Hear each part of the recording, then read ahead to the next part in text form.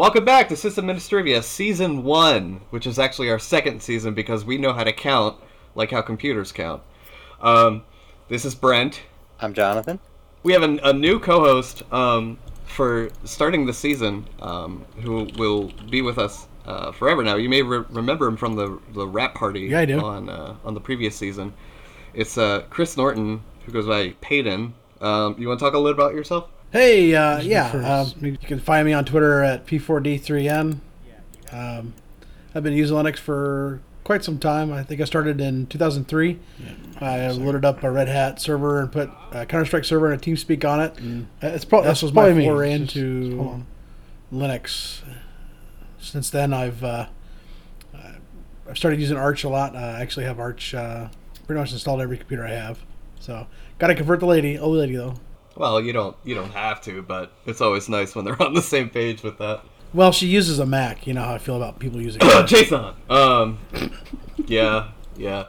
We, for the astute and detail-oriented, they may notice that your profile is already up on our bio page. Yeah. So that's up. I still got to get Aaron, our editor, to give me a picture to use and everything. Because I would love to get him up on there too. Because he's, we talk about him a lot. He's never actually been on the show, so you haven't heard his voice yet. But he's, I really value his editorial input and the quality he puts into the show. Like right now, you're not going to be able to tell, but I'm using a new mic setup, and it's a little bit more sensitive than my old one, and it's picking up some really nasty fan sounds. He's going to edit all that out, so you don't have to listen to it, which is great. And he does these little things that just make the whole thing so much more noticeable and really good to listen to. I'd like to get his name out there. I do link to him in our show notes every episode that he edits. I have an editor field, so check that out. But I would like to get a proper bio up for him. So Aaron, when you're editing this, if you're paying attention. I also go by Payton. It's when I attend plugs, and I'm in IRC in the Pound Plug channel, and you can find me there as Payton. I go by that as well. So if you hear him call me Payton sometimes, that's yeah. fine. I'm still like 50-50. I have like an innate urge to call you Payton, but then I'm like, I already do that with Jathan, so I'm like, I don't know. Yeah, I'm just gonna call you Payton. So yeah. So if you get confused between the two of us, and I slip and call him Chris or slip and call him Payton or whatever, same person. But we have all that info again on our bio page. So if you ever forget, you can check it out. And so we have a couple topics. We only have 2 real topics. The rest is actually like kind of a meta show level type stuff. I went to Twitter, and you may remember this. I put out a poll asking who would want t-shirts or hoodies or whatever, and people were pretty interested. So I had one of my designer friends mock something up and put together, and she's a professional, so I paid her and everything because I believe in paying people what they do and all that. And now I'd just like to take a quick detour because this is what we do. I mean, I'm super ADD, and this is what happens, but it's relevant, sort of.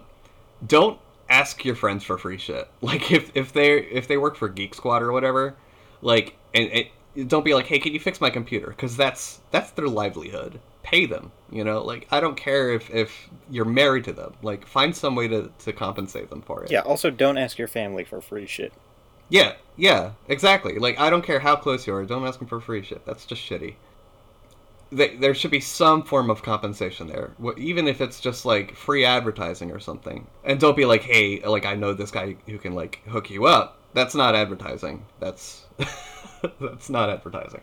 Find some way to make it worth their while, which sucks because we live in a transactional society and whatever. But like, it's the fact of the matter. These people need to make money and put food on the table and everything. So I do like to pay the designer and the editor I use and everybody because it's their livelihood. So that being said, I got in touch with Anita. She's awesome. I can get you her contact details, but she put together a really cool design for like a logo.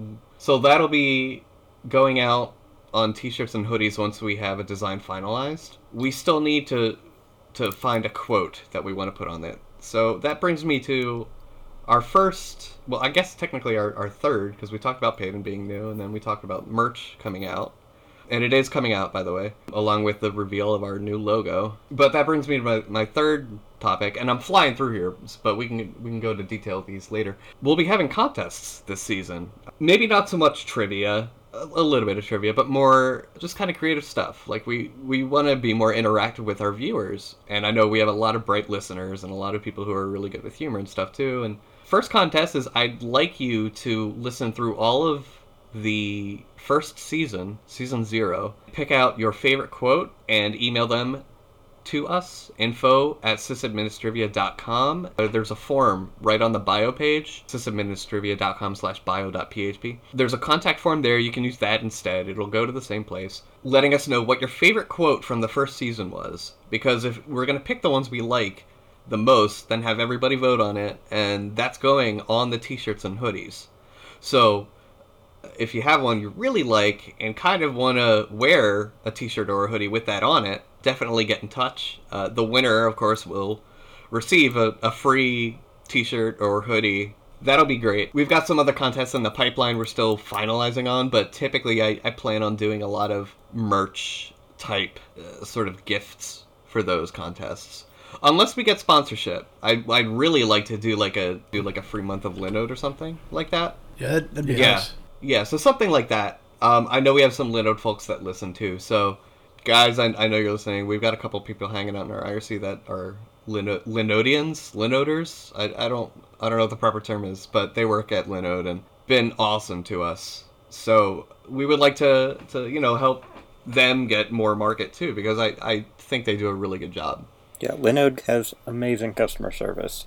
Yeah, among other things. I mean, their uptime is the awesome. The product alone is great. Exactly. They're all SSD based, and the great pricing, really awesome actual operations. They got slammed with an attack, like a really, really bad DDoS over the holidays, and they handled it like champs. I know some people disagree. The biggest criticism, I guess, of that was the communication not being as much as people wanted. Let me tell you something. As someone who worked in the hosting industry before, it's not as easy as you make it sound. Okay. I couldn't help but notice that, like, all the fellow systems engineers and administrators and stuff were like, yeah, Lino, good job. Like, you're really, like, you're I can tell you're dealing with a really tough situation in an awesome way. And then all, like, the managerial types are like, we demand more communication during outages and stuff like that. And I'm like, all right, first of all, you don't get it. Like, there is literally no time. I think they did a fantastic job. So really props to them for handling a really tough situation like that. It's never an easy time for a host, and I'm speaking from experience here. They simply don't have the resources. No hosting company really does to handle an outage like that and also keep detailed, persistent communication with their customer base. You just gotta let it ride sometimes. I mean, it wasn't the first attack Linux had, and it won't be the last. That's just a fact of the industry, but they handled it like champs. I really can't commend them enough on it. Were you affected at all? Not most of my Linux. I've got a couple Linux. One or two of them was, but not most of them, no. Yeah, I didn't see a damn thing on my end, so. Yeah, the sysadministrivia one was not affected. I put that one in the Newark location, and I don't think Newark ever really saw an outage more than, like, a couple minutes. Well, I think the outage was mostly restricted to the DFW area. Wasn't there Dallas data center was the one that was getting hit the most? I thought it was Atlanta. It might have been both. Yeah, because there were multiple attacks during that time period. Well, my personal Linode is in Dallas, and honest to God, I don't think I got any kind of notification. I never noticed anything strange. I'm thinking it was Atlanta. We can check with the Linode staff. Or you know what, we can just check the blog. You know, they put 2 blog posts up about it, and they mentioned which data center is there. So check their blog, it's on there, if you're really that concerned with which location was hit. But I'm pretty sure it was Atlanta. I think I only have one in Atlanta. Yeah, I mean, it didn't really affect too much of what I was doing. Also, another thing, if you're that concerned about downtime, this is for the managerial types, if you're that concerned about downtime, don't fucking go with a VPS provider, period. Fucking rack your own shit. Yeah. Stop being lazy. Right. You know, like, enough with this DevOps culture bullshit. I pick Linux because they serve what I need. You know, I don't need to run a full rack for the things I'm doing. But then again, I'm not running e-commerce or anything like that, you know? Yeah. I don't know. It's a pet peeve of mine. Like, you gotta not be a cheapskate. If you really demand full uptime, you got to pay it all. You got to pay your entire way. You can't take shortcuts. Absolutely, I agree with that completely. It's just something that if your business is that service, then buy your own servers, man. Mm-hmm. We're only 10 minutes in. So I wanted to. What were you gonna say? Something, Jathan? Yeah, I was actually just gonna say we had a little banter before the show because Payton had referred us to a song which we proceeded to look up on YouTube. Of course, I was met with an ad when I started to play the video, and Brent, of course, has an ad blocker, and I just kind of. Of course. Well, it just seems like something you do. Yeah. I also have no script too. Yeah, exactly. So, kind of just sparked a conversation about whether it's ethical or if it's a, quote unquote cool thing to do to have an ad blocker. You are cruising into the topics. I was going to talk a little bit more about merch. I'm giving the guys a hard time because I'm like really dead set on having like a blocked out schedule for recording now. So you should see more regular releases, and I know Aaron's going to appreciate it. Yeah, so I want to be more structured. So, like, later in the season, you'll start to see, like, certain sections in the show develop. But, yeah, it's the season premiere, so why the hell not party like it's 1999 again. Wow, that song just really has an expiration date on it, I guess. Jathan, do you remember when that song came out? 1999. No, it did not. No, I have no idea. Okay. I feel a little bit old from that, then. Anyways, granted, I was pretty young when it came out, so I don't know why I asked you if you remembered. Because you're what, like 10 years younger? Not 10. 8? I'm 22. Yeah, 8 years younger. Okay. I won't say how many years younger he is. Yeah. Payton is the oldest one of us. But it is what it is. Oh, when you were introducing yourself, you mentioned that you used Linux to set up a TeamSpeak server. I remember my first foray into Linux, and I talked a little bit about this in the really horrible quality pilot episode, because that was before we even had an inkling of what we were doing in terms of recording quality. But anyways, my first foray into Linux was Debian 4? I forget which version that is, which code name, but it was Debian 4, I'm pretty sure. I set up an FTP server, and I got rooted. About all these wares on my server, which was kind of cool. I was like, all right, like free copy of like Doom or whatever. Go me, I guess. But at the same time, it was a rooted box, so I was like, I guess I gotta wipe it. Anyways, so back to the ad blocking thing.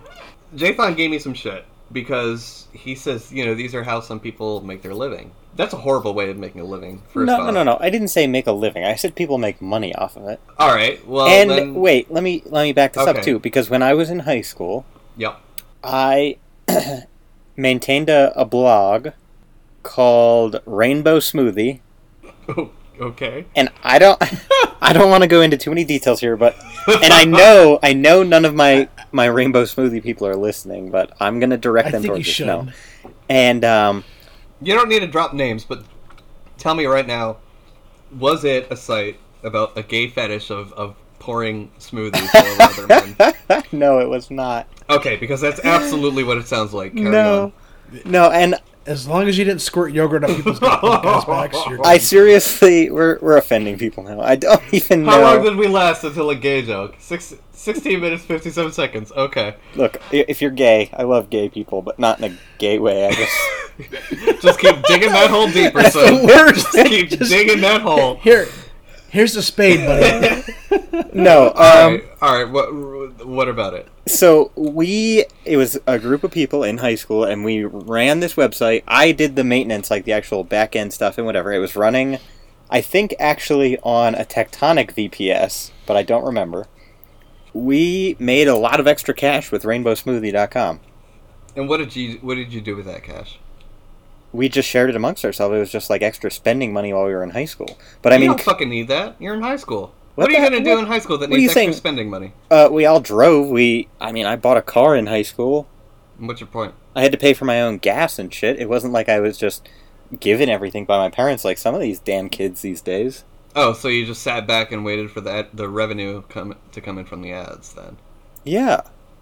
I mean, I actually did. You realize... No, I mean, I had a job aside from that, but it was nice, like, oh, I just got a deposit from Google AdWords for, like, well, at the, the time we were just compounding it, and when it would hit $100, I would get it and then distribute it, but it would be nice, just like, oh, look, I made an extra $25 today for doing nothing, really. So basically, what's the difference between that and your parents giving you money? The ads were on a website that we worked to actually put content on that people wanted to see. And you can mow the lawn for money to get money from your parents. What's the difference? No, my parents just told me to go mow the grass. They didn't pay me to do it. All right, well...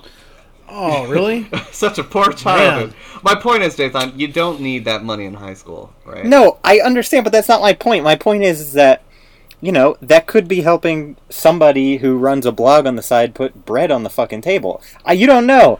And I understand, like, no, if that's your job, that's probably not realistic. Like, you're probably not going to make a living off of Google AdWords, but it can be good supplemental income, and for websites that serve genuinely good content, that keeps that content flowing in some cases. I don't run ads on the Sysadministrivia site, should I? I know that, but that's because, Should I? I don't personally believe so because of what we are about and because potentially in the future we will have other sources of income. What? I have a great source of income right now, but that's... Yeah, your fucking job. I understand that. I'm talking about just the website itself. Like... So what makes us so different from some teenager writing a blog? Well, hold on. Let's say this. There's a difference between blocking ads on, like, say, SourceForge and, like, say, our it's website. Because SourceForge doesn't have ads because it's never up. Shots fired! Can someone... Guys, wow. Alright, I'm going to extend the contest. That's going to be on the fucking t-shirt. I really hope so. I'm going to extend the contest to include this season of all the episodes we've released so far, i.e. this one. Because that is gold. Oh, man, I can't turn down the dig at SourceForge, especially if it's going to promote our own site. Oh, I just had to use that today, and so I'm pissed off at them. Oh, my God. Yeah, well, I mean, the reason I use an ad blocker isn't, like, because they're annoying. Google AdWords, like... I think they are fantastic. I'm playing the devil's advocate here. I hope you realize that. I think Google AdWords are the best fucking site advertisement platform around. They are unobtrusive. They still are able to make the ads relevant. And, like, say what you want about targeted ads, but, like, there's a way you can opt out of that. Plus, I'd rather see an ad that I actually give a shit about as opposed to one that I don't. Right. I mean, granted, most of the ads I see on Google AdWords are, like, for stuff I already... purchase or whatever, but that aside, yeah, I think Google AdWords is least of all evils in terms of advertising, right? I think they approach it really well. They don't pay that well, especially these days. It's an example of what it should be doing. Now, here's my problem, and here's why I use an ad blocker. When you have a site like Forbes, where you have very high expectations of, remember, Forbes is a publication for, like, wealthy individuals. They have no excuse. None. Right? When you've got a site like Forbes demanding, requiring you to disable your ad blocker to view their content. Yes. Which is okay, whatever, it's their choice. Like, I get why they do it. They don't need that revenue, in my opinion, but whatever. They want to be greedy assholes, fine. But when you have a site that makes that demand of you, the user, and then you serve fucking malware through your advertisement, these are legit, like, backdoor injections type shit, because nobody audits the advertisement platforms. Nobody. And they're full of nasty shit, and there's been already just numerous compromises because nobody is checking the shit. And you would think a publication like Forbes would, but they don't, because they just shovel it off to some third-party advertisement provider or whatever. That I have a problem with. That's a security risk at that point, Jathan. It's no longer about the money. It's why am I... Like, I don't need to read the list of top 40 up-and-coming millionaires if it's going to fucking get me, compromised. I don't need that in my life. No, so okay. Fuck you, I'm turning my ad blocker on. That's fine. And see... that is a legitimate concern, and that's not really the standpoint I was taking, obviously. Right. I understand your point, and it's valid in maybe very limited cases. Well, in the other instances, we were talking about a YouTube video, and I personally, I don't know about you guys, I think this is something that maybe is more prevalent with the younger generation, and that's not like an old person joke, that's just a serious thing. Like, you guys had Saturday morning cartoons, we've got YouTube, whereas, like, there's channels I subscribe to and watch religiously, and those people can choose what kind of ads to display in line with their videos or before their videos or whatever, and personally, I want to support them, so I tend to watch those ads because I like those creators on YouTube. Have you? And there's nothing wrong with that. I don't think any one of us here is saying you can't do that. But I think that something like Forbes, where you have to turn off your ad blocker to then click through, and guess what? You get served malware. I think that's I agree. That's bullshit. And that shouldn't take it one step further, though. Jathan, have you heard of a thing called Patreon? Yes, but there's a few things. One, not everyone has Patreon. In fact, of all the people I watch on YouTube, only one does right now. That's their choice. Next. I know. Number two, the ads are money that those people are getting for something I'm doing with my time, but not something that I'm directly investing. I don't see how that's a valid point. Can you clarify on that? I know that they get money because I'm looking at an ad that's on their video. Right? I don't know that. No, I do. You do? Yes. How? Because it's part of the policies, like the way YouTube works, just in general. Do you know the percentage they make on those ads? No, and I'm not saying that they're making $1 million. I'm just saying... I'm saying they're not making $20. No, that's not true. I mean, some of these people have millions of views on every one of their videos. Come on. Doesn't matter. But it's not $1 per view. It's not even. It's a fraction of a cent. I know that, but there are people who fractions of a penny. It's fractions of a penny. No, I get that, but it doesn't matter. Every tiny bit helps in some cases. No, you know where those. All right, so these YouTubers that make money, and they make money. Like no, yeah, but I'm not talking about fucking PewDiePie right now. All right, well, fuck PewDiePie. Yeah, I agree, but I'm saying like about these people, they don't make the bulk of the money they make from YouTube. They make it from sponsorship. I get that. They make it from product placement. They don't make it from YouTube ads. I know that. I totally get that. So then if there's an alternate source of income to reward these people in the way that you like, without YouTube ads, why are you supporting YouTube ads? It's not to say that they still don't make anything from YouTube ads. The amount they make is just pitiful, though. It's like, all right, I'm going to give you... You have your choice between a cake or a slice of a strawberry with some icing on it. What are you going to pick? This is not a fair analogy. No, it is. It is. Do you need both? No, this isn't about needing anything. Well, what's it about? Want? Yeah, I think it's just about, if I had a YouTube channel and I was reviewing fountain pens, I might not be able to buy another $200 pen with the proceeds, but maybe after a year's time I could buy a $20 or $40 pen.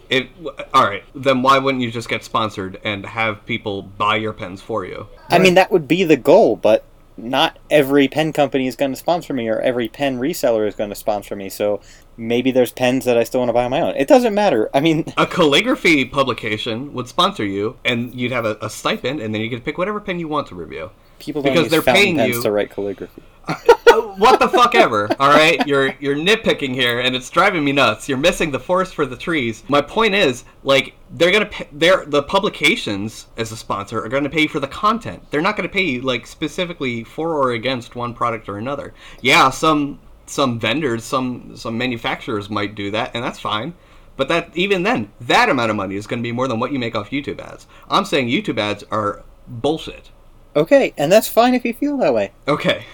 You know what I'm going to do? I'm going to start fucking vlogging, and I'm going to make millions of dollars off YouTube, and then I'm going to drive up. I'm going to drive up out front your fucking house in my Maserati. I'm going to get out and take a shit on your doorstep. J-Bob, I think I could pay you. You'll be busy with your family. You'll be like, "Hey, I'm here in my third-hand bicycle I made after a year of YouTubing. I could buy the tire." Exactly. Yeah, that's a lot more realistic, Jathan. I think a problem with your generation is they have these lofty ideas of what content generation means in terms of recompensation, and it's totally unrealistic. You know, it's just not an understanding of the market. Like, yeah, it's great that YouTube automatically sends you money, but they don't tell you that that money is going to be like $5 over 3 months. It's not worth it. But it's not worth it to you. You would spend more on... Really? Really? You would spend more on maintenance costs. You're not even breaking even. What maintenance costs? Bandwidth? No. That is included in my... I'm not bandwidth capped. Okay. Let me... ISP access, then. We'll use a more general term. Yeah, but I use that for so many other things that it's justified by other means. Yeah, but it's still... Alright, even if you broke out the amount of bandwidth you spent purely on YouTube ads, or YouTube uploads, it's still not going to compensate for it. You understand what I'm saying? Like it's... There's no point to it. Like, on the surface, it looks cool. Like, yeah, whatever, I'm getting money for this thing. But it's insulting. It's like giving... I'm sure you've been on the street. I don't know what the homeless situation is in Colorado, but I'm sure you've been on the street. Homeless guy comes up, asks for a quarter, right? Yeah. Try giving them a penny sometime and see what happens. They're not going to take it. And do you know why? Because keeping track of that penny is worth more than 1 cent. It's not worth it. It's not even worth gathering 25 pennies. You could give them 25 cents in pennies, and this has happened to me because it was all I had. You give them 25 cents in pennies, they're still not going to take it. It's that same kind of concept where it's a pittance. It's insulting is what it is. Okay, so I just linked you guys a Business Insider article about this. Okay. And it talks about what people actually make just from ads, not including their sponsorships or whatever else. I love that the first paragraph. It's the new Jenna American Marbles. Dream. Yeah, okay, well, Jenna Marbles is a fucking idiot. Sorry if you guys are Jenna Marbles fans, but Totally. it still proves my point. Now... Well, what part? The parts where it says, but before you buy a video camera and tell your boss to shove it, consider what it costs to become a YouTube star? No, I'm not talking about being a star, but I want to point out one bullet point, okay? One bullet point of the entire article. Okay, yeah. Kay likely gets $7.60 per 1,000 ad views. Yeah. Okay, so let's just say you get 1,000 views, 1,000 ad views on every video you post, and you post 3 videos a week. That's $22 a week. That assumes you get at least 1,000 views on every video. But then if you look down, she spends $500, $700 a week just on editing costs. Right, but that's this particular person. But there's people who post completely unedited videos, more or less. That's just them fucking talking, and they get more than 1,000 views. Every week? Yes. Show me these people, because I would love to see them. Okay, hold on a second. Yeah. I would like you to, after we're done, watch one of this guy's videos, and actually watch it. I mean, there is no editing involved. He just talks in one take, and then he posts it. And like this one, he posted 3 days ago. He's got 3,000 views. And if we go to some of his videos about more popular products, we see he's got, 6, 7, 8, 10,000 views. 14,000 views. How long has that been up? 4 months. Okay, do you see my point? No, because that is still significant. Let's say half of... No, it's not. Your figures you gave before talk entirely about the 1,000 per week of video, right? No. Yes, that's exactly what you said. Yeah. All I'm saying is, and the other thing is... $7.60 per video. The other... 1,000 video. 1,000 ad The views. other thing is... Yep. You don't have to just leave a video up for a week and take it down. A video will stay there through all of time, so...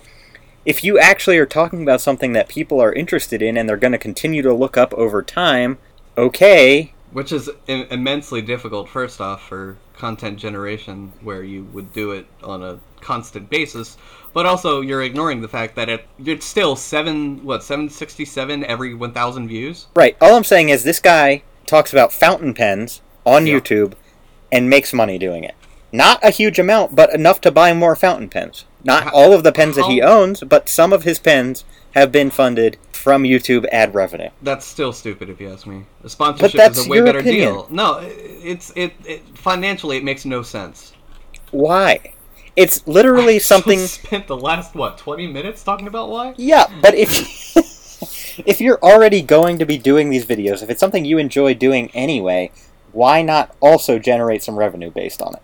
That's hardly revenue, is my point. But it's more than you had before. That's pennies to a homeless man. No. Yes, it is. No, it is not. It is. Maybe we're at different points in our lives because I'm still a college student and I eat ramen. I don't know. I mean, that may have something to do with it, but, like, really, like, real-world finances, that's bullshit. All right. Well, you know what? I might just have to set out to prove you wrong. All right. Have fun with that. I'm not gonna lend you money because I don't think I'm ever gonna see it back then. I don't need you to lend me any money because I don't even need to spend money on editing costs. I can just post a raw, uncut. Let me know video. how that goes for you then. Well, you're gonna be probably my first viewer. No, I'm not. I'm not even gonna click.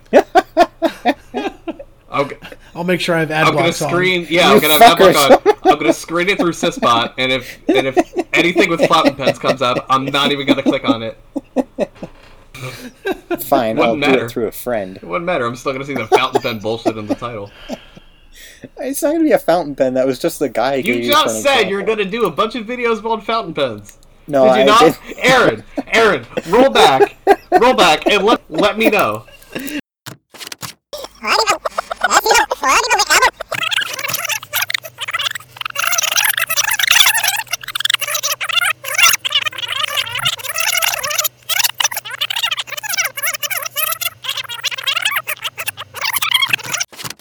You know, if I had a YouTube channel and I was reviewing fountain pens, and I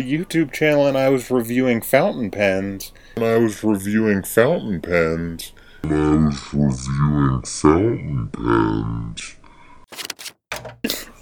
He specifically brought up fountain pens. No. He didn't say pens. He didn't say writing. He said fountain pens. Not even like tech review, right? Like, no, he said fountain pens.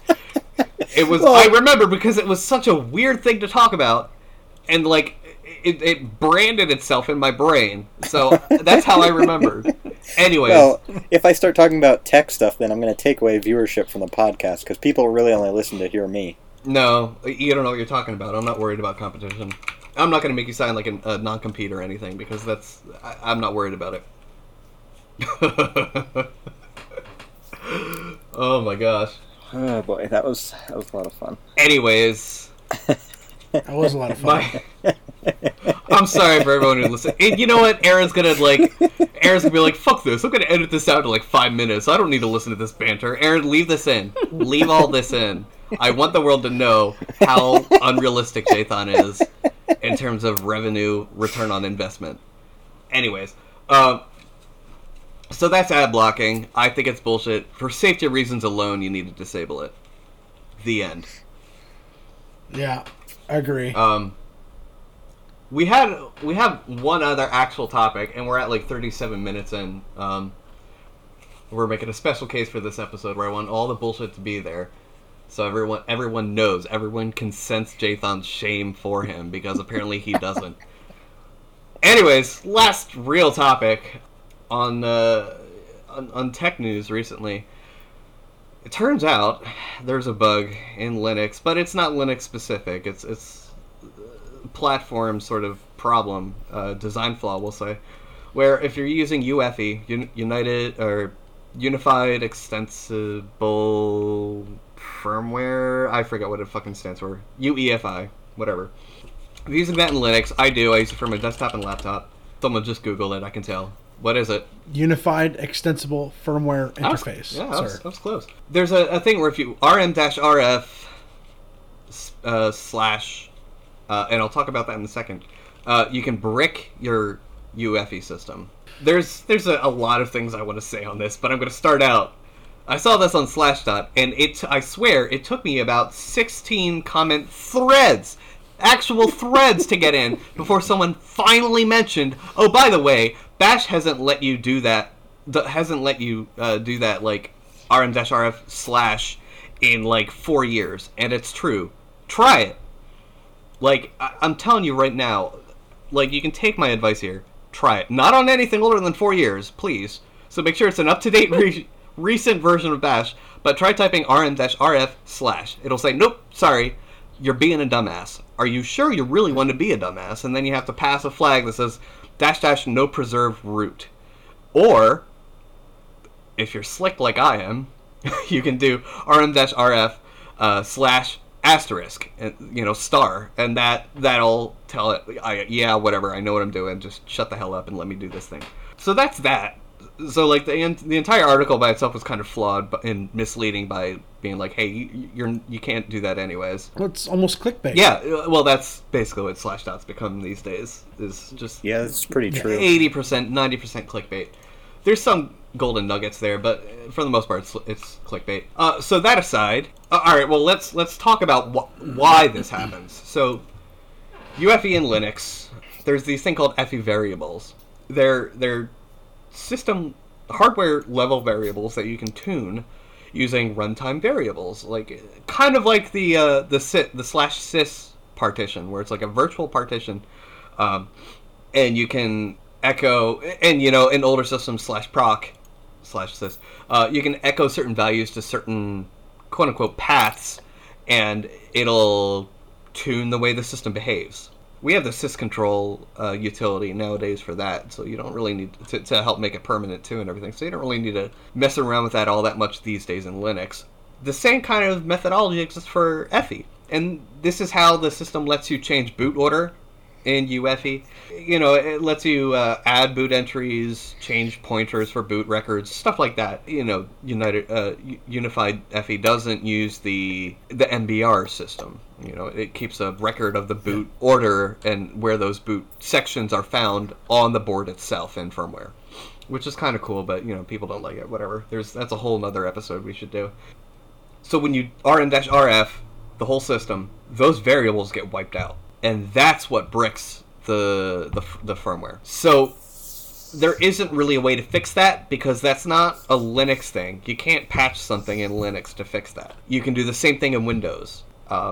It's a little bit more complicated in Windows because they don't make the FE system as transparent, but you can do it in, I think I saw someone say 20 lines of PowerShell. So you can, it's not Linux specific, it's a design flaw of UEFI.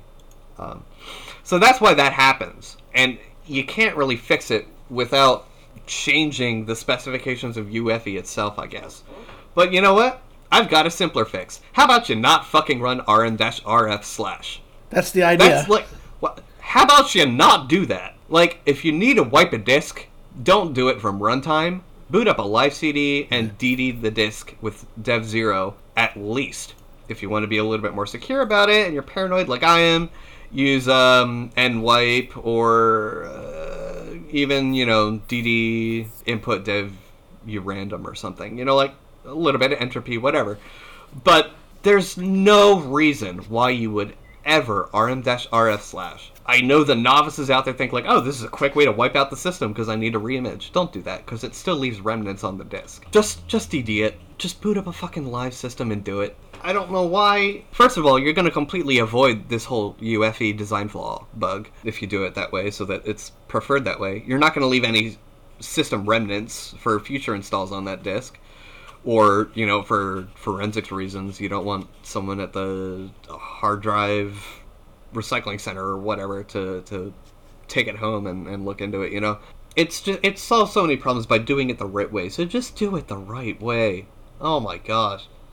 I feel like I've done 90% of the talking in this episode, apart from when Jathan tried to convince me that it was economically viable to make money off YouTube ads. Is perfectly fucking viable. It's not. Jathan, do you know what the phrase economically viable means?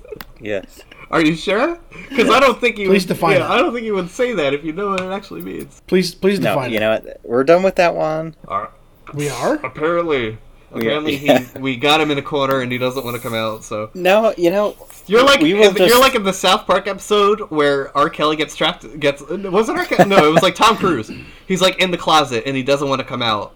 And he doesn't want to come out of the closet. And I feel like that's Jathan right now. Jathan, are you literally in your closet right now? John Travolta. I am actually. Yeah, because he records in the closet. So I feel like we've got him cornered in the proverbial closet, and he doesn't want to come out. Oh, well. Well, there's just no sense continuing to argue about it. Yeah, I mean, I would love to hear from our viewers. Yeah, hit us up on Twitter. I'd love to hear some feedback on this. I would love to hear someone prove me wrong. Because you know what? That makes me a lot more happy for YouTubers that have this naive sense of you. But if I'm wrong, I would love to see some statistics and financial reports proving it. Anyways. I mean, I don't think these people are making the money you think they're making. No, I'm not. Maybe I'm not saying they're making millions of dollars. No. But you I'm just- saying they're you not said- making hundreds of you said- dollars. I'm gonna make millions. Well, I I'm gonna said drive that, up my yeah. Bugatti and I'm gonna shit Oh, on he your said yard. Ferrari, I mean, yeah. come on, man. I said Maserati. Maserati, yeah. Maserati. Okay. Too many Italian-sounding names. Yeah, It doesn't matter. I was Jason, obviously you're- exaggerating. Your hyperbole is ridiculous, but like you need to understand, we're coming from the opposite end. We're saying they're not even making hundreds of dollars. They're making like $20 every like 3 months tops. No. Well, that's the site that he linked said that some are making 100K or whatever, but then it's also saying that they're not making as much money as they really, like it's not all profit. Yeah. They still have to spend some. They, they still Yeah, have if you are know. doing content generation, let me tell you this: you got to sink money in to make money. Period. You can't take Jathan's approach and throw something up and hope it makes money, because that's not how you do it. That's not the real world. Jesus Christ. Here, let me shit on a painting and I'm going to sell it for $1 million. Oh wait, that really happens. Yeah, and it takes time too. You can't just like put it up and expect to be making money on day one. The whole reason I don't do advertising with this, and I love playing devil's advocate. I would never put advertising on the site unless we really needed to, unless I was really in a tight spot and I needed to pay for the server some way.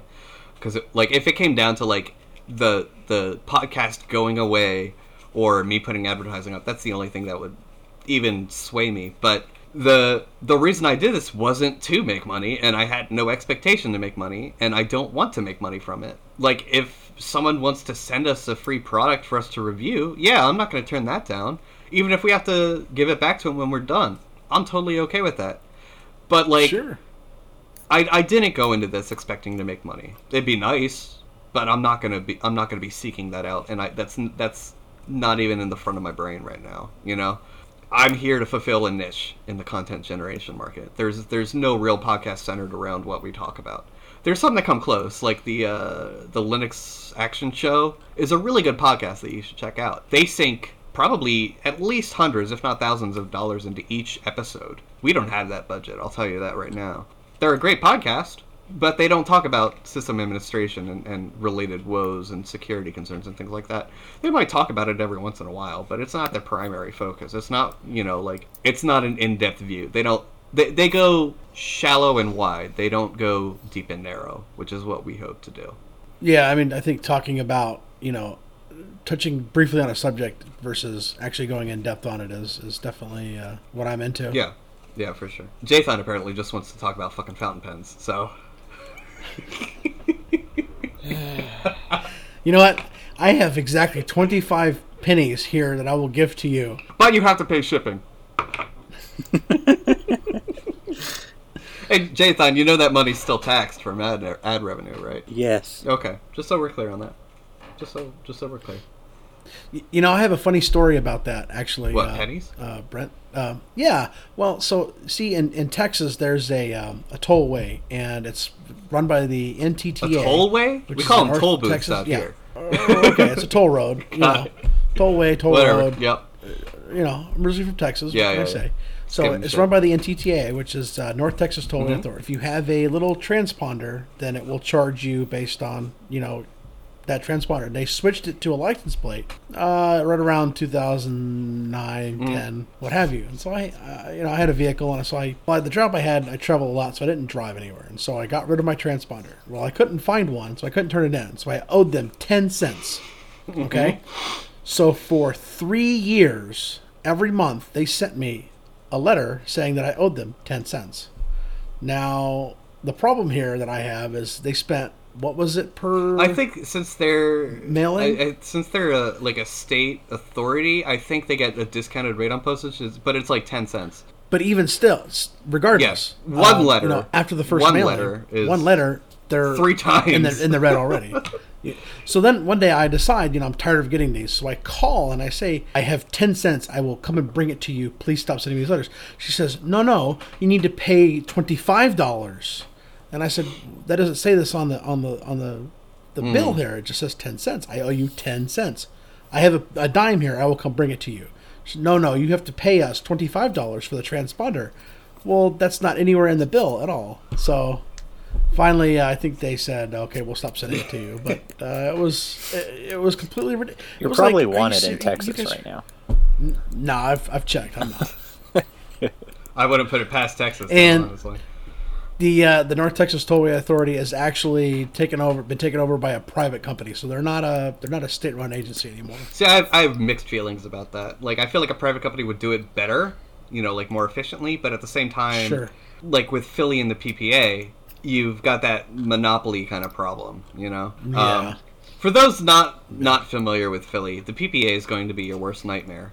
Is that the parking authority? Yes. Yeah, Philadelphia Parking Authority, they're actually a private company. They do ticket, like, cops and stuff if they manage to catch them parked illegally, which is awesome. I would love to see a PPA tow truck come and pull a cop car or like, put a boot on them or something, but That would I know. Oh, I know. They're in full authority to do it, And I do know cops do get tickets from PPA, but, like, it's all comped and everything, so whatever.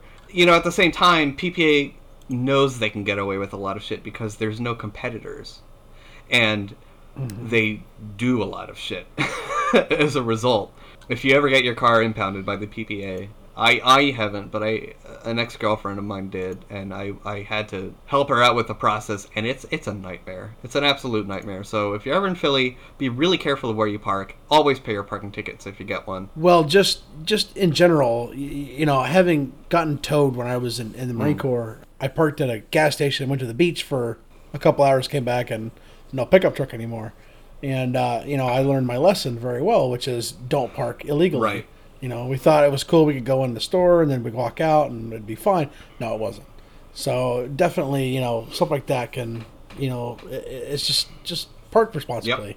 But it would be hilarious for me to drive by a cop car that has the boot on it and, a cop standing there arguing with the meter maid or, PPA employee saying you can't boot my car. And Actually, we can, yeah. Oh, that'd be great. I used to do a job where I worked around the city. I did a lot of driving around Philly, and I went down into Philly, and I parked, and I went into the store, this customer, and I was in there for 5 minutes to tell them I was there and need to go out and put money in the machine. When I came out, I had a ticket, and I was just like, "Are you serious?" It all depends on the block, but some blocks are just really bad with that. Yeah, they watch them like hawks. And I never saw the ticketing. Oh, they're like ninjas, yeah. Like I parked. I said, okay, I'll be right back. And I just went inside, dropped my stuff off, came right back out. And there's a ticket. I was like spontaneously generated. Yeah, it's they're like ninjas. It's crazy. That being said, yeah, life is full of hidden costs that you don't really get to see unless you read the fine writing. So always read the little writing. Jathan, I know what you could talk about. Parking tickets. Just a whole YouTube channel about it? Yeah, man. Yeah. I mean, I feel like there's limited content there, but sure. You could follow one around like Geraldo with the big scarf and the big long trench coat. How many have you ticketed today? Do you know what you're doing to society? Didn't they kind of do that with there was that one like reality show where they Meter Wars or something like that? Oh yeah, I heard about that. Was it on? It was on the History Channel, wasn't it? It was Discovery? One of those, some Discovery owned channel, but yeah, it was. I don't think it lasted too long because it got too real for people. It probably did. I can't believe we're sitting here talking about parking tickets. Fucking parking. Yeah. Oh well. We've jumped the ship, everyone. We've officially jumped the ship. This is now a podcast. The shark. Jump the shark. Thank you. This is now a podcast about parking tickets and parking authorities only. We're going to be changing our name to Meter Administrivia. Watch our viewership go up. Oh gosh, yeah, I can't even. I cannot even. Hey, what do a teenage girl and odd numbers have in common? I don't know what. They can't even. That was pretty funny. I can tell by the way you're laughing. Jokes from Brent. Dad jokes forever, man. Dad jokes forever. Dad jokes 2016. That's who I would vote for. Yeah, there we go. I'm down with that. I kind of want to start a campaign to get people to do a write-in vote for Batman. Like, do like a whole like virtual campaign like Batman 2016 and just see how many votes I could garner from it. That'd be great. You would probably be surprised how many you would get. I don't think I would be surprised. Oh goodness. I mean, I think the biggest problem is with voting is that not enough people do it. They'll sit there and they'll complain, "Oh, my candidate didn't win." Well, did you vote? Well, no. Well, then you really can't complain about it, I don't know. I come from the opposite end. This isn't a political podcast by any means, so like I'm not. By any means. We get political. This is why I'm specifically saying not who I voted for. Yeah. I'm not going to tell you to vote for one person or another, but like the whole voting in general, like between the Electoral College and lobbyists and super PACs and stuff, like the citizens' vote doesn't really have the power we think it does. Yeah, not anymore. Yeah, it did at one point in time, but I don't know if we could get rid of all the extraneous bullshit, I think it would be a lot more accurate. Lobbyists, super PACs, campaign, fundraising, financing, just get rid of it all. Yeah. Just what happened to the good old days when people would wear like straw hats and visit your town on like a carriage and. Can I just tell you how frustrating it is to watch a debate and they ask them a question and they spend 30 seconds of their 60 seconds pontificating about thanking America for the opportunity to answer the question, and then they do a round of just answer the fucking question. Just tell me what you would do if it goes against one minority. Fine. Yeah, like it's impossible to hear a real response. It's impossible to make everyone happy, and I think they try to, and it's just weak in my opinion. But whatever. Yeah, I'm actually taking a class right now called The American Presidency. Yeah. And we're just talking about all these kinds of things right now. I have a paper to write when we're done with this, and it's about campaign finance. Well, you should just write one sentence. It's bullshit. Period. Send. Done. It is. It is completely bullshit. Like those are bribes. Hey, if you vote our way, we'll give you the max allow. What is it? 10 grand. Have you heard? Oh, have you guys heard of Vermin Supreme? Okay, no joke. Every vote, every election, he is the leader for the Anarchist Party, and he's the funniest guy because his entire campaign is satire. It's so great. He wears a boot on his head. No shit. His name is like a synonym, and I figured this out the other day for Rat King. You know what a Rat King is, right? It's when a bunch of rats died with their tails knotted together, and they petrify like that, and it's this gross, disgusting like lump of rats. Yeah. Okay. I've but his name's a synonym for Rat King, and I figured that out a little bit ago, and I thought that was the funniest thing. And he has this he has this thing like he'll make brushing your teeth a mandatory state enacted action. Everybody, there are some people who should do that. Absolutely. Everybody who votes for him gets a pony. He makes these ridiculous promises that like it's such a great obvious satire of the American politics today, and he does get some votes because people are like, they're like, all right, yeah, fine, like I don't want to take part of this, but this guy's hilarious. He's into zombie awareness. Yeah, I mean, come on, man. How bad can he really be? So for our listeners, Google Vermin Supreme. You'll see him. He's a funny dude. I know a couple people who met him in person, and he's apparently like really legit. He's real nice and everything. But like his political satire is just hilarious. He just takes it to a whole new level. I love it. And I think we need more people like that to just shake it up and be like, look, this is kind of bullshit. Yeah, I agree completely. Yeah, I agree completely. I mean, it's just I want someone to come in and actually like do the job that they're supposed to do. Have Congress do the job they're supposed to do. Like the last 3 or 4 Congresses we've had, the sessions they've been in, they have been some of the worst performing ones that we've had. They haven't actually done their job. I feel like that's just kind of becoming like a progressively worse problem though, no matter what party. It's like the culture behind the expectation or something, like it's I don't think it's attributed to one party or another. And I'm like I'll share it right now. Like the reason I'm so, in case you couldn't figure it out, the reason I'm so like done with politics is like I'm a willful non-voter, and I'm sure I'm gonna get hate email for that, but whatever. Like it is what it is. It's just like I don't vote. And it's my intentional choice not to. It's not out of laziness. It's like I really don't want to vote. I kind of get a nice. Well, when your option is evil or evil, it's kind of hard to really say. Yeah, I've never. Which one of these is the lesser? Yeah, I've never really been one to want to go for the less evil thing. I'd rather just not go for the evil thing at all. But and you know what? Like I do recognize as an American, it's kind of cool that's still my option. Like it's still an option for me. Yeah, I mean, at least it's not like Russia where, we'll hold an election and who we decide to be the president is the president regardless of what you vote. And I say Russia to you can interchange that with any election that's been like that in the past. Not necessarily calling out Russia. Please, no hate mail from Russia, please. Thank you. The whole reason is like I'm not bipartisan. I'm not even third party. I'm no party, and I don't even consider myself an anarchist either. But like I want to just sit back and examine it for what it is more than anything. And I see all these really funny little things. Like, it's easy if you're in one political party to blame the other. Yeah. I think the truth is the whole thing's just gone to shit. That's my stance on it.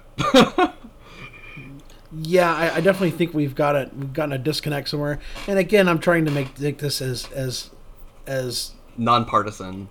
Yeah. Yeah, exactly. Nonpartisan as possible. I mean, I'm all about trying to make America better, but Trump I really feel like we've I said he's a Trump fan. I don't know about that. Talking about making America better. God. Let's not say any names. Like, I still want to keep this nonpartisan. I don't care who's voting for. Yeah. But knowing Peyton personally, I don't think he is. No. But regardless, my point is, great. I think I lost it. Jathan, way to go. The point is, we've got to do something. We've got to do something right. Let's quit screwing around. Let's quit blaming other people. The recession doesn't start because Bush is elected. The recession started because we were in a natural point of highs and lows. Things happen. Yes, oil prices went up. Yes, that's and they're shitty. Down now. It sucks, and they're way down now. I mean, it's under $2 now for me to get gas. That's phenomenal. It hasn't been that since 2001. Yeah, right about. Yeah. So it's great. If you want to blame a president for that, fine. But I would prefer that you get the facts, and I would prefer that you come with me the facts and say, this is what happened. And if you can get that, great, because other people haven't. I'm more interested in like, just subtract the politics from it. Like, let's find out like the actual numbers. The banking shit, for instance. We better wrap this up soon. But like the banking shit, like, that was the banks. That wasn't a particular politician. That was the banks, son. There was a study recently done by, I think, some university in the UK, some political sciences school or something like that. They studied how the U.S. actually operates, and it turns out we're closer to an oligarchy with businesses kind of driving the government more than anything. Oh yeah. And I'll link to it in the show notes. They're driving things like CISPA and whatnot. I mean, when net neutrality was taken out and Verizon could route traffic, all of a sudden Netflix stopped working, and Level 3 said, "We know what the problem is, but you're not going to like it. we can fix it. We can fix it for you. We'll even install it for you. We'll even pay for it." And Verizon said, "No." Yeah. And the reason why is they were getting paid by Netflix to keep routing their, to bring this back into a more technical area. Verizon said, "No, fuck that. We don't want to do that. We're getting extra money." I really think, like, I don't think politics has the gravity that we think it does. I think it's more business than anything. Yeah. Yeah, absolutely. Absolutely. The most powerful man in the world is supposed to be the President of the United States, but I disagree. I think the most powerful person in the world is his chief of staff, who is then dictated to by lobbyists and other people. Who determines who gets to see the president? Not the president; it's the chief of staff. Yeah, and it's like who controls those? And I didn't vote for that guy. And who controls the businesses? Like who owns these businesses? Like Ted Turner, for instance. He owns Turner Network, which in turn owns AOL. And what is ABC and or AOL something like that? Owns, you have a Comcast or whatever. Private or Turner owns whatever. Like, he owns a lot of shit. He's a very rich man, and he has his fingers in a lot of stuff. Like, as a person, like, fine, whatever. I'm sure he's a great grandfather or whatever. But like, we need to examine these things because this is where our momentum in the country is coming from. And if you don't like where the country's headed, you need to examine somewhere other than politics. And that's my stance on it. Yeah, absolutely. I agree with that completely. What about you, Jathan? You've been very quiet. Yeah, I've been intentionally pretty quiet over here. It's interesting because I am taking this class right now, the American presidency, and we're talking about all kinds of aspects about the presidency, and, like, for example, Peyton just made a comment about not feeling like the president is really the most powerful man in the world, but Even on paper, Congress and everybody else has more power than the president, technically. But well, sort of, but I mean, they also sort of have unrestricted access to, creating and executing executive orders. Yeah, but what's driving these orders? What's driving the motivation behind these orders? It depends. There's, it there's could be checks and balances. Yeah, well, Which is sort broken. of. Yeah, sort of. Sure. But we see back in history, for example. Oh boy, this is going way back, and I'm not going to get into too many details here, but Andrew Jackson and the Trail of Tears, executive order, killed probably tens of thousands, if not hundreds of thousands of Native Americans on an executive order. That's power, and that could still happen today. Yeah, well, culturally we're a bit different. We're a bigger nation now, and people are more invested in politics. So Yeah, I doubt you get something like that. We've had maybe things that are sort of comparable, but it's all been underhanded. Was it fucking ethnically targeted TSA scans, for example? It's a small example, and in the end of the day, it's maybe not all that effective, but it's still a really good example of that by an executive order. It wasn't the president's order that did that. It was the TSA. It's not really. So the ATF, the Bureau of Alcohol, Tobacco, Firearms, and Explosives, they sent out a mandate, and I'm going to talk about this for a second. I know it's not really tech related. We've been on a minute here, but they recently attempted to ban a type of bullet because they said that it was armor piercing. And I served in the Marine Corps, and I worked with ammunition when I was in, and I can tell you explicitly that there are no rounds that fire from an AR-15 or an M16A2 that are specifically armor piercing. Okay, they banned this type of round, and they drove up sales of the round because people could buy it before it was illegal. They made this proclamation without contacting Congress, without an executive order, without any kind of probably without consulting a professional. Without consulting a professional, without, possibly they consulted a professional. I don't know their process in there, but they did this, and then, it was law. And my first thought is that's not how that works. Yeah, we've been seeing a lot of that lately, I think. Yeah, we have an executive system, a judicial system, and we have what's the third one, Jathan? I'm sorry, I kind of zoned out, and now you said my name. You said there's executive, there's judicial. Legislative, there you go, yeah. So, to make a law, we have to use all three of those. You can't just willy-nilly say, well, this is banned, and this is banned, and this is banned. That's not how that works, And so they've received a lot of backlash for that, and now it's no longer, please correct me if I'm wrong, people out there listening. Oh, they will. It's no longer banned. And the whole point is, Obama shouldn't just be able to get up on TV and say, I want this to be banned, and it's banned. It needs to be a bill, it needs to be argued, and my last comment before we go move on to something else, please stop attaching things to bills that have to pass. Yeah, that's please. That's how the Patriot Act got baked through, basically. They put a lot of little shit in to something to one simple thing that sounded real good, and it got through, and now look where we're at. So what was your first distro? Debian. It was Debian. I started out with Red Hat, and then I got SUSE. I don't even know if I'm saying that right. We don't either. We have an episode where Jathan tries to call Novell, or whoever owns it now, and try to get through to a representative to ask how it's pronounced. But it was like a voicemail system, so yeah. Of course. So when Novell bought them out, you could send an email in or whatever, you could get a free version. And then so I got a free version of I think it was SUSE 11, I think it was what it was. I can't remember now. And I had this old Dell, and it was Mesa drivers, but it was my first real Linux machine. And it worked, it was surprising to me that it worked as well as it did.